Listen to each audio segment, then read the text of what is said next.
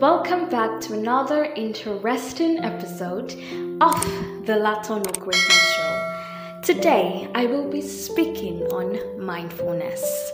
Do you find yourself in situations where you are unable to focus because your mind is full of thoughts, stories, and narratives that do not have anything to do with the present? For example, whenever you are doing chores, you realize you make mistakes and spend extra time doing them, or you tend not to cover up pages you want while studying. Let me tell you something. It's the nature of your mind to think, wonder, and analyze.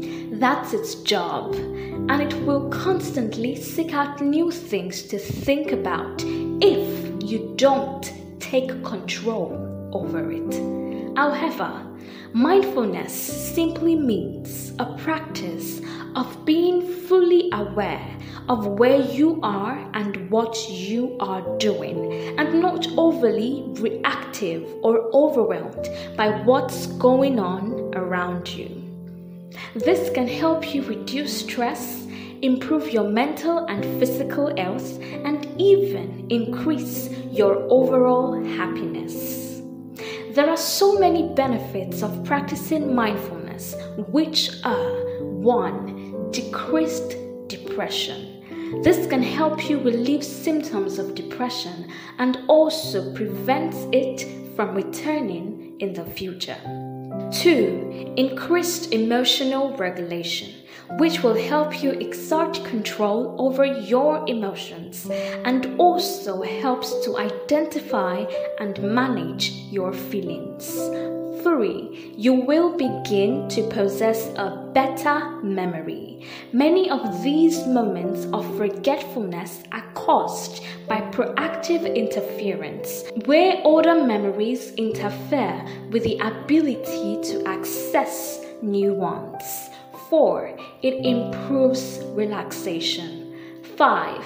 It reduces anxiety and stress.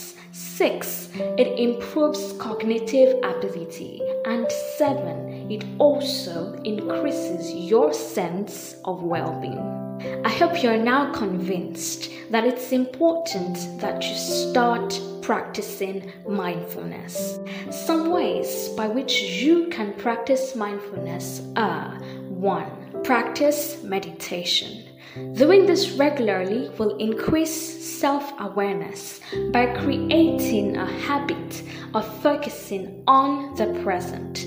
And you can do this by spending at least 5 minutes focusing on your breathing in the morning. 2. Live in the moment. 3. Pay attention to whatever you are doing, even if you are brushing your teeth. And you can achieve this by working on one thing at a time.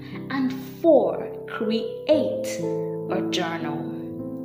You see, there are different dimensions to mindfulness.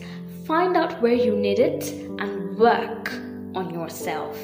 And you must know that mindfulness isn't difficult. We just need to remember to practice it. Wow, we have finally come to the end of today's episode. Please don't forget to like, share, and subscribe. I remain your humble host, Greatness Latono.